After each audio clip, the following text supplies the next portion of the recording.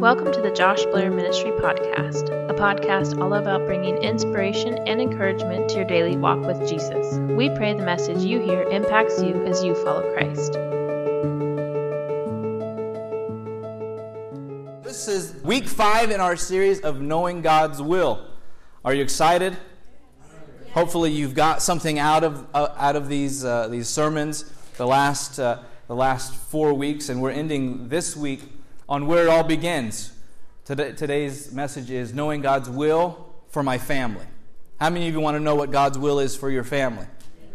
It was strategic how I laid this out, beginning from the beginning of creation, then looking at God's will for His people, God's will for the lost who are not His people, then God's will for the church, and now the family. It all boils down there. Recognizing that we're empowered by God, we're called by God, we're gifted by God, not just for ourselves, but so that we can serve others. Amen? So that we can love on others, that we can point others to Jesus. And this morning, our main text, looking at what God's will is for our family, is what Paul wrote in Colossians chapter 3, recognized as household codes or family codes that Paul writes about. And as he builds this roadmap for us on what God is wanting to do in our families, he lays out from the beginning of Colossians until he speaks to us about family connection, everything that we've discussed in the last 4 weeks of God creating us with purpose and intention, God ministering through us and the people of God, and giving us this groundwork of what Jesus is doing. And how many of you know that in the family, you can't hide who you are at home? Yeah, you can put on a good face here. You can act as godly as you want to act for a couple of hours. But you go home, people know if you're loving Jesus or not. Yeah? I mean, I could stop there. That could be the message. That the conviction we feel when we go home, and are we really loving our families well? See, the family is the proving ground of life transformation in Jesus, isn't it? It's the proving ground that if we have submitted to the lordship of Jesus, not only is He our Savior, but He's also our Lord, then the grace of God will affirm that for us, but our family relationships will prove it. So the love of God will settle us in our hearts, but the way we interact with those that we say we love will prove whether we belong to Jesus or not. And so Paul lays it all out here. He says you can't be fake at home. You can't do it. And so he starts with this idea, giving us a right orientation of what it means to follow Jesus. And these family codes that he's going to talk about, it's pretty prevalent in society that the family structure is important. Whether you're a Christian or a non-Christian, you can see that if a family is breaking down and is corroding, then society is also breaking down and corroding. There are national magazines that have articles across the nation that talk about the decline of the family structure is the barometer of the decline in social structure. So the world already knows it and tries to establish something, but Christianity, Jesus, is the answer of how we actually heal the family. And if the family is healed, then our communities are healed. If the family is healed, our cities will be healed. If the family is healed, our world will be healed. And so everything funnels down to this, and this is what Paul begins to write about. And he sets this reorientation for us. How many of you know we have to be reoriented to the will of God and to the ways of God before we can live them out? Because society is going to give us answers, the world's going to give us answers, but we need to know what Jesus says first before we can live out what we're doing. And this is what Paul says in Colossians 1, 11 and 12. And he's going to hit on all the points that we talked about in the last 4 weeks. He says this, being strengthened with all power according to His glorious might, for all endurance and patience with joy, giving thanks to the Father who has qualified you to share in the inheritance of the saints in light. This takes us back to week 1, where Paul is saying, through Jesus you have been empowered to partner with God to fulfill the will of God in your life. And when you fulfill the will of God, you share in the inheritance of God, or the inheritance of saints, which is eternal life. And we talked about that from the very beginning, that when God created, He invited us to partner with Him. Do you remember that? I've said it for the last 4 weeks, so if you don't remember that, I have failed at my position. That God is creating, initiating, inviting us to be a part. Paul is saying that in Colossians. You partner with Jesus, you share in his inheritance. Then Paul says in verses 15 through 17, he says, he, talking about Jesus, is the image of the invisible God, the firstborn of all creation. For by him all things were created, in heaven and on earth, visible and invisible, whether thrones or dominions or rulers or authorities, all things were created through him and for him. And he is before all things, and in him all things hold together. We talk about the sovereignty of God's will is higher than our will. It is better than our will. So we can submit our wills to his will because what he has planned for us is far better than what we could plan for ourselves. And he's reminding us of this by pointing to Jesus, that Jesus has created all things and is in all things, and that when we submit our hearts to him, he has rule over all things. He has dominion over all things. And recognize that wording there, dominion, ruler, authority, and reign. Does that remind you of anything from a couple of weeks ago where we talked about in Genesis 1:26 through 28, where God says he created us to have dominion and authority and rule and reign over all of creation? All of that authority and dominion was created and established by Jesus first from the dawn of time. And so Jesus gives us rule and reign and authority. Then we fell, we gave it away, right? We gave it away to the enemy. Jesus comes back, defeats the enemy, kicks him in the face, tears down walls, rips up lies, and says, I give it back to you. I give you back now a place of authority, a place of dominion, a place of rule and reign. Paul is reminding us of this to establish what the will of God is in our life. What is he calling us to do? The next thing Paul talks about is in verses 25 and 29. He says, of which I became a minister according to the stewardship. That word stewardship, does that sound familiar? We've been talking a lot about that. The stewardship from God, which was given to me for you, to make the word of God fully known. See, God has given us stewardship, given us gifts and talents, not for ourselves, but for others, that we give it to others. God has called us to steward relationships well. And in verse 29, he says, for this I toil, struggling with all of whose energy? His energy, God's energy, that he powerfully works within me. So Paul is mentioning a couple things here. First, stewardship and a call to ministry, which we've talked about the last few weeks, that we've been called to minister, called to steward. And we highlighted this last week that we're called to minister and steward in all the areas of our lives. And we're called to work, to struggle, and toil, not in our strength, but in his strength, by the grace of Jesus, empowered by the Holy Spirit. And this sounds a lot like the reminder of what God said in Genesis 2:15, right? That we are called to cultivate and toil, tear up the ground, and bring life where there is no life. Paul is saying to the people in Colossians, I toil, I cultivate, I tear up broken ground so that there will be life where there is no life.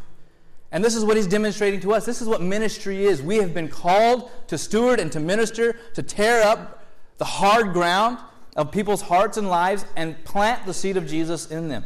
And Paul is saying this to them as well. It all relates back to the things that we've been discussing.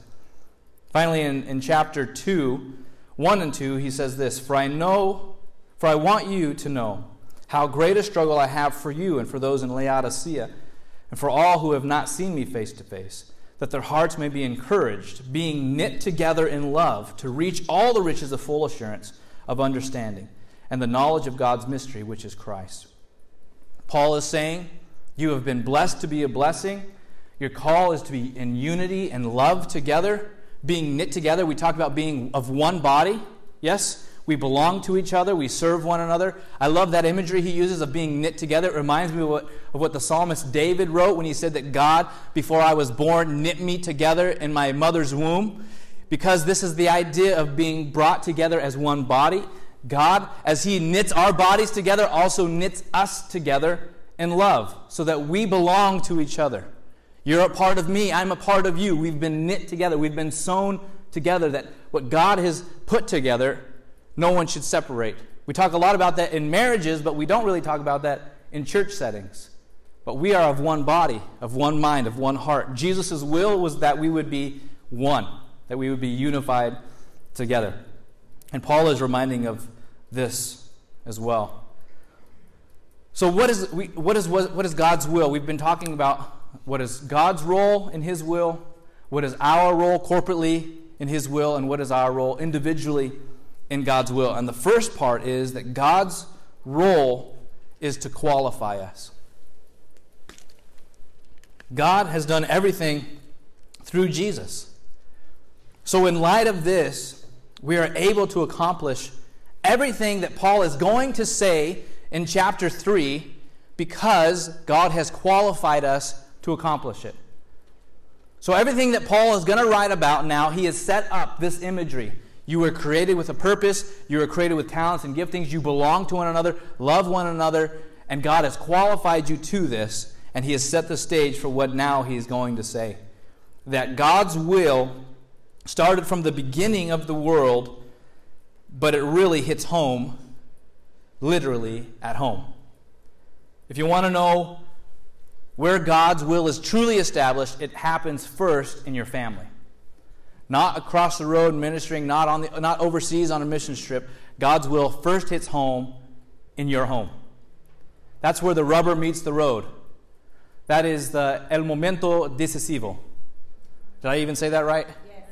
Yeah? Is that good? Good. That was the most thing I was stressing about all morning if I was going to say that right. That's where it all takes place. That's where it all happens. And so we believe that God is speaking to us specifically about what God is wanting us to do in our families. So Paul starts, in chapter 3, he starts it with a clarifying statement to frame what the other portion is going to say next. So in verses 1 and 2, he says this: If then, I love that, if all of these things are true, and you have been raised with Christ, seek the things that are above, where Christ is, seated at the right hand of God. Set your minds on things that are above, not on things that are on earth. I love that imagery. We had baptisms last Sunday where we symbolically showed that people were going from death when they went under to being raised with Christ in new life. And we celebrated together, we cheered together. And Paul says, if symbolically that is true, if you have been raised with Christ, then set your mind on the things that are above. And what is above? Heaven. Where is Jesus? Heaven. That's where he is seated at the right hand of God. And Paul is saying that everything that you do on earth should be motivated by heaven. Every interaction that you have, every decision, every word, every deed should be motivated by your thoughts about heaven. When we declare that Jesus is Lord over all, we mean that he touches every area of our life, not just the areas we feel comfortable surrendering to him.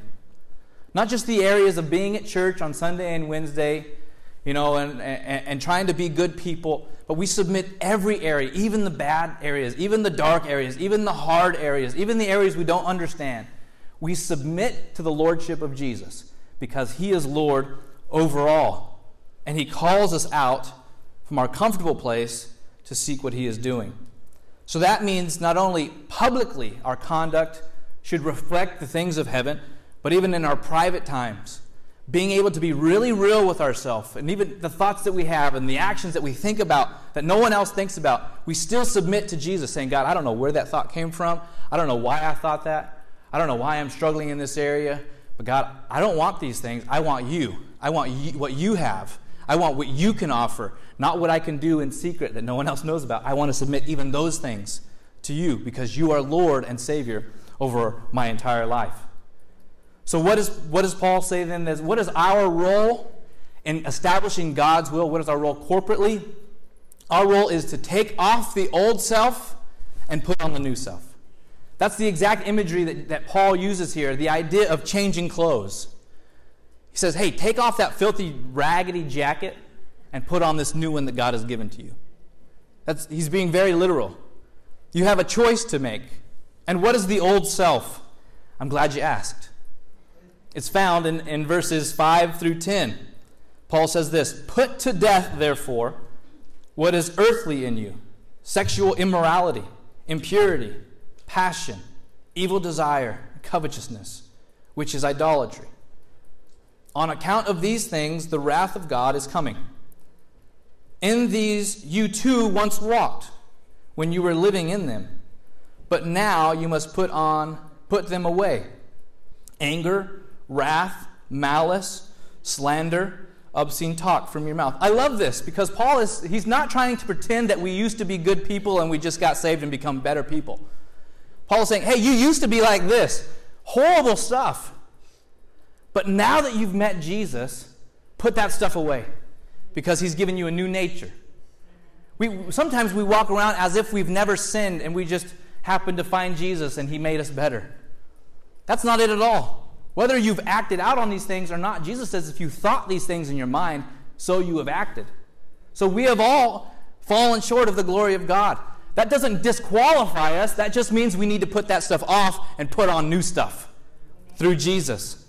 Paul's not trying to dance around these things. He's saying you used to do them. Don't do them anymore because the grace of God has empowered you to stop them. He says, you have put on the new self, verse 10, which is being renewed in knowledge after the image of its creator. Who is its creator? Jesus. He said that in chapter 1. All things were created through, by, and for Jesus. So Jesus has created for you a new self. Put it on, and in knowledge of him, it'll make you more like him. This is the desire of what God is wanting to do inside of us, empowered by the Holy Spirit. And God's grace is what sustains us. You know, when Paul writes about grace, he never uses grace as an excuse for sin. In fact, he belittles people that say that grace is to excuse their sin. He never says the grace of God is to excuse sin. He says the grace of God is victory over sin. That God's grace to you gives you victory over sin. Isn't that powerful? That doesn't matter what you're wrestling or struggling with this morning. God's grace gives you victory over the things that you wrestle with and struggle with this morning. Amen. So he says, put off that old self, put on the new self. What does the new self look like? Good question. Thanks for asking that. You guys are on fire today asking the right questions.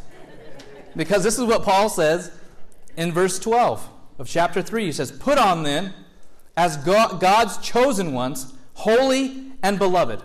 He just said you used to do these things. You used to be impure. You used to have sexual immorality. You used to lie and slander and backbite.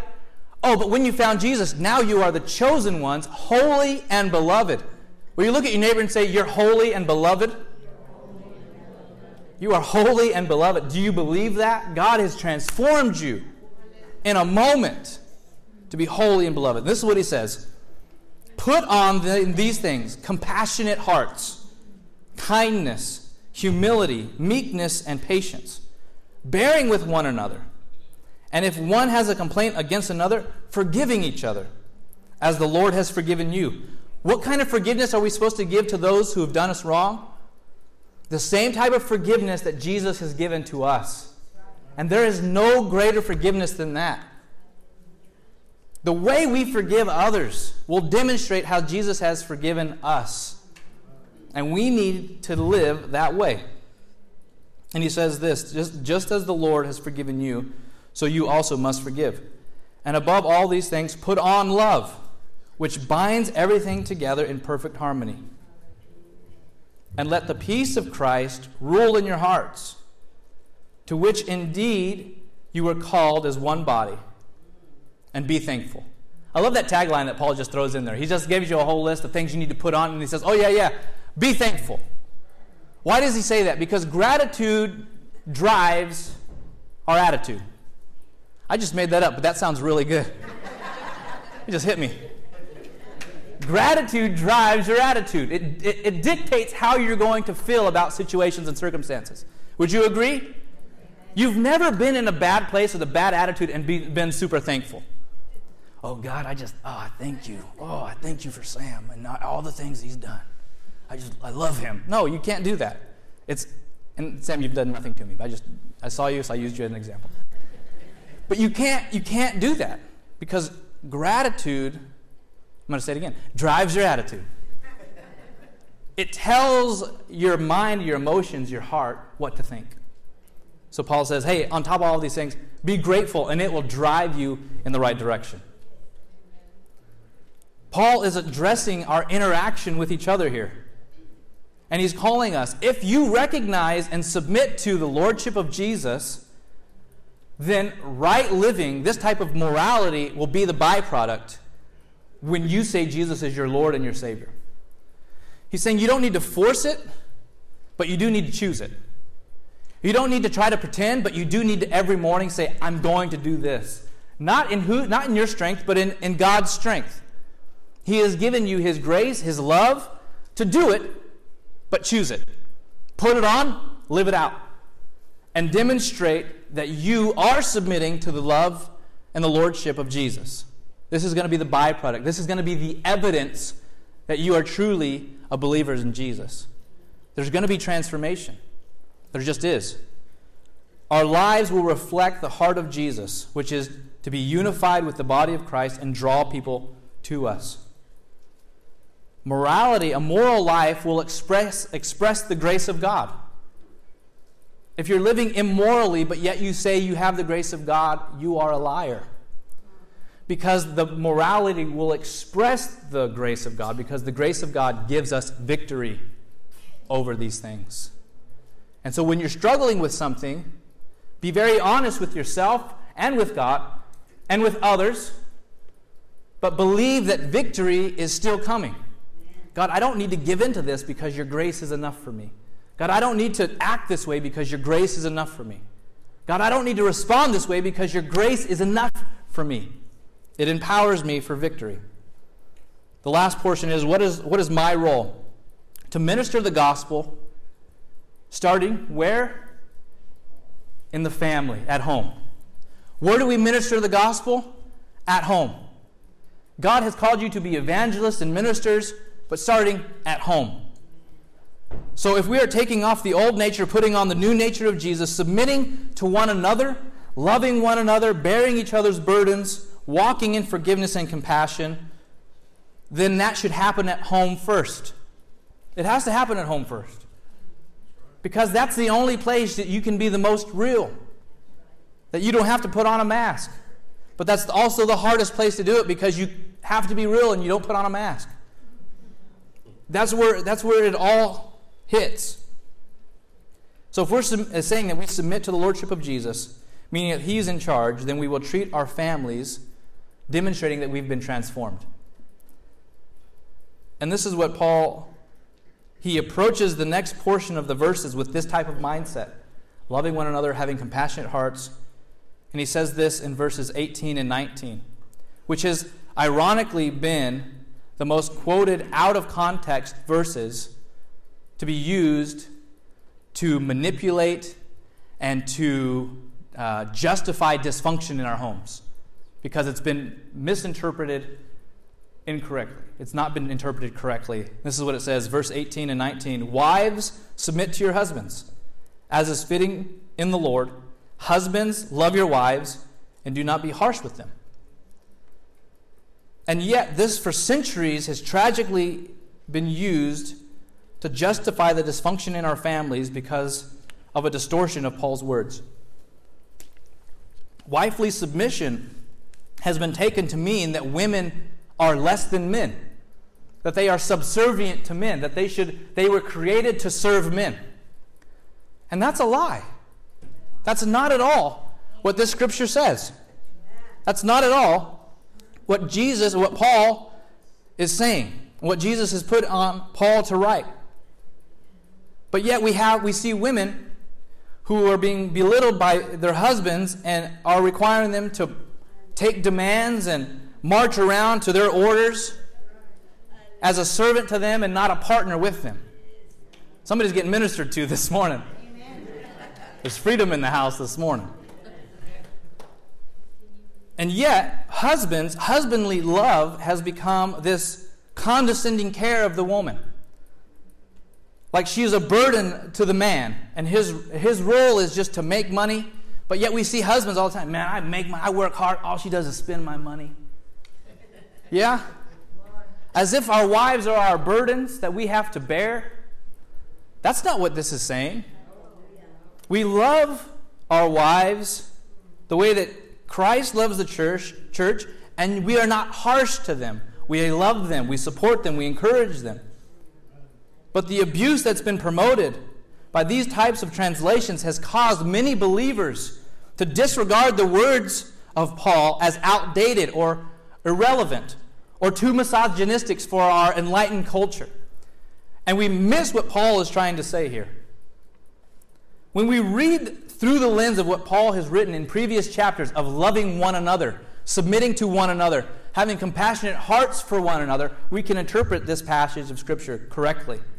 So if we recognize that Jesus is our master, that we've put on a new self, we have been reoriented towards relationships within our home that will demonstrate the love and care of our families that God has called us to.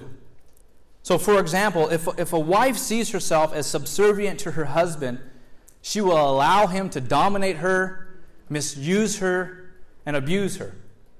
But if she sees herself as Christ's disciple and co-equal heirs with her husband in Christ, then she knows how to walk out a life of submission without being dominated and abused. Amen? She can submit herself in the same way that Jesus freely submitted himself to the will of the Father when he came and lived sacrificially for us. Jesus did not leave heaven out of fear and forced submission. He did it out of mutual love and respect for the will of God and for what God was doing in and through the world. And this is the type of submission that Paul is writing about. In fact, the word that he uses here for the wives submit to your husbands, this idea of submittance is a volunteer decision. So if you're being forced to submit and by being browbeat by this verse, Paul says, hey, if that's the attitude your husband's going to take, then you need to take a little break and step away and say, you need to rethink about what God is calling us to do as a couple. We are equal in Christ. Amen? We are equal in Christ. When we recognize Christ's lordship, that we are equal. So being made equal in Christ radically transforms how two disciples relate to each other as husband and wife. You're a disciple of Jesus. I'm a disciple of Jesus. We can work together. The result is that the wife then is elevated in the home and the end of abuse can take place. This happens when in a husband and wife relationship. It happens in a parent-child relationship. It even happens as employees and employers relating together, recognizing that we are of equal value in Christ. So Paul makes sure that our interactions towards one another as husband and wife are fitting in the Lord. The issue at stake here isn't a gender war, and our culture is so thick in the middle of a gender war right now. But the issue isn't about a gender war, it's about being disciples of Jesus. He says, serve each other as fitting to the Lord, not as fitting to this to maleness or to femaleness. He's saying the orientation should be towards the Lord. How you love each other should be in reverence to the Lord. How you serve each other should be in reverence to the Lord. It's not about a power struggle. It's about how well are you serving Jesus in your relationship. How well are you demonstrating the love of Christ in your relationship? Serve as unto the Lord one another. It isn't a gender issue. So secular understandings of submission, whether they're coming from feminist views or patriarchal views or complementarian views, they have to be set aside and replaced with the views of how Christ had submitted to the Father. We don't try to define our relationship with each other through secular standards of living, because those are always going to have a power struggle. But our power struggle is, how am I submitting more of myself to Jesus and allowing Him and His love to move through me towards others? So this condescending view of a man trying to, because I provide for my wife, she should do what I say, has to be kicked out and replaced with how Christ loved and sacrificed Himself for the care and the fulfillment of God's will in the church. That's what the husband is called to do, to love like Jesus loves. Not as a king ruling with an iron fist, but as an open life of sacrificial love, saying, how can I serve you better? How can I love you better? This is what God calls us to do. Our love and our submission to one another is summed up in the verses that we read in verses 12 through 14. But if our marriages and our relationships and our family look more like what Paul said of the things that we should be putting off in verses 5 through 9, then we have an issue.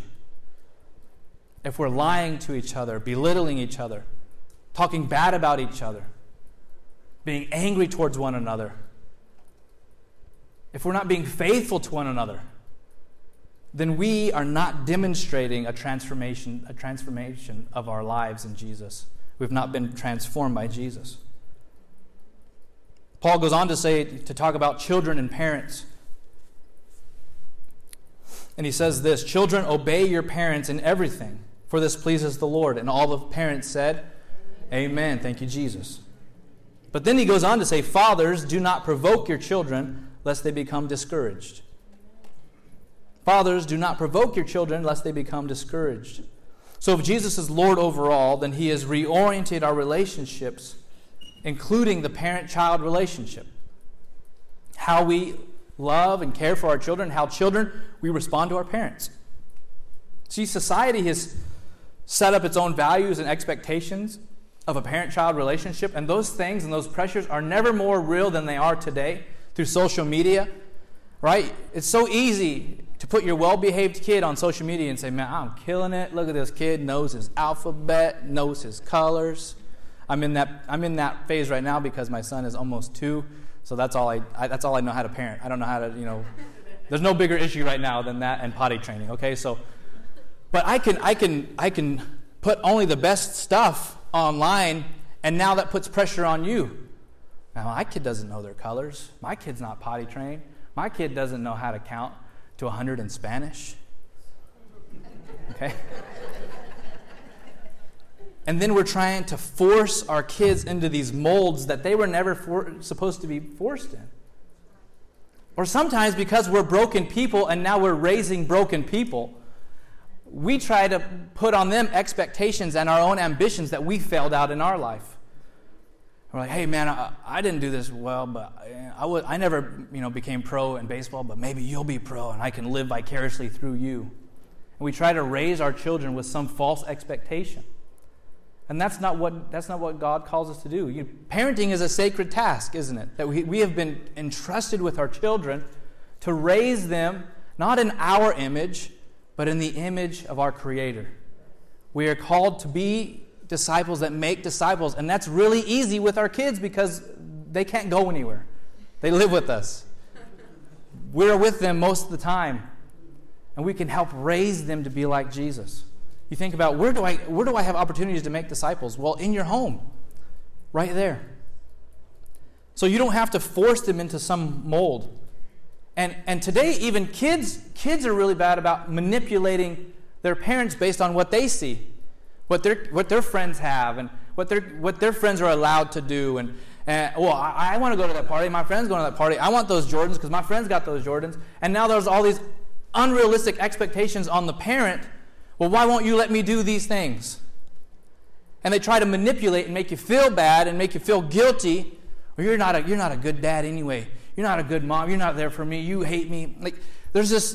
Do you know what I'm saying? Has anybody ever been in that situation? Maybe you were that kid to your parent, huh? Maybe that's more of how it is.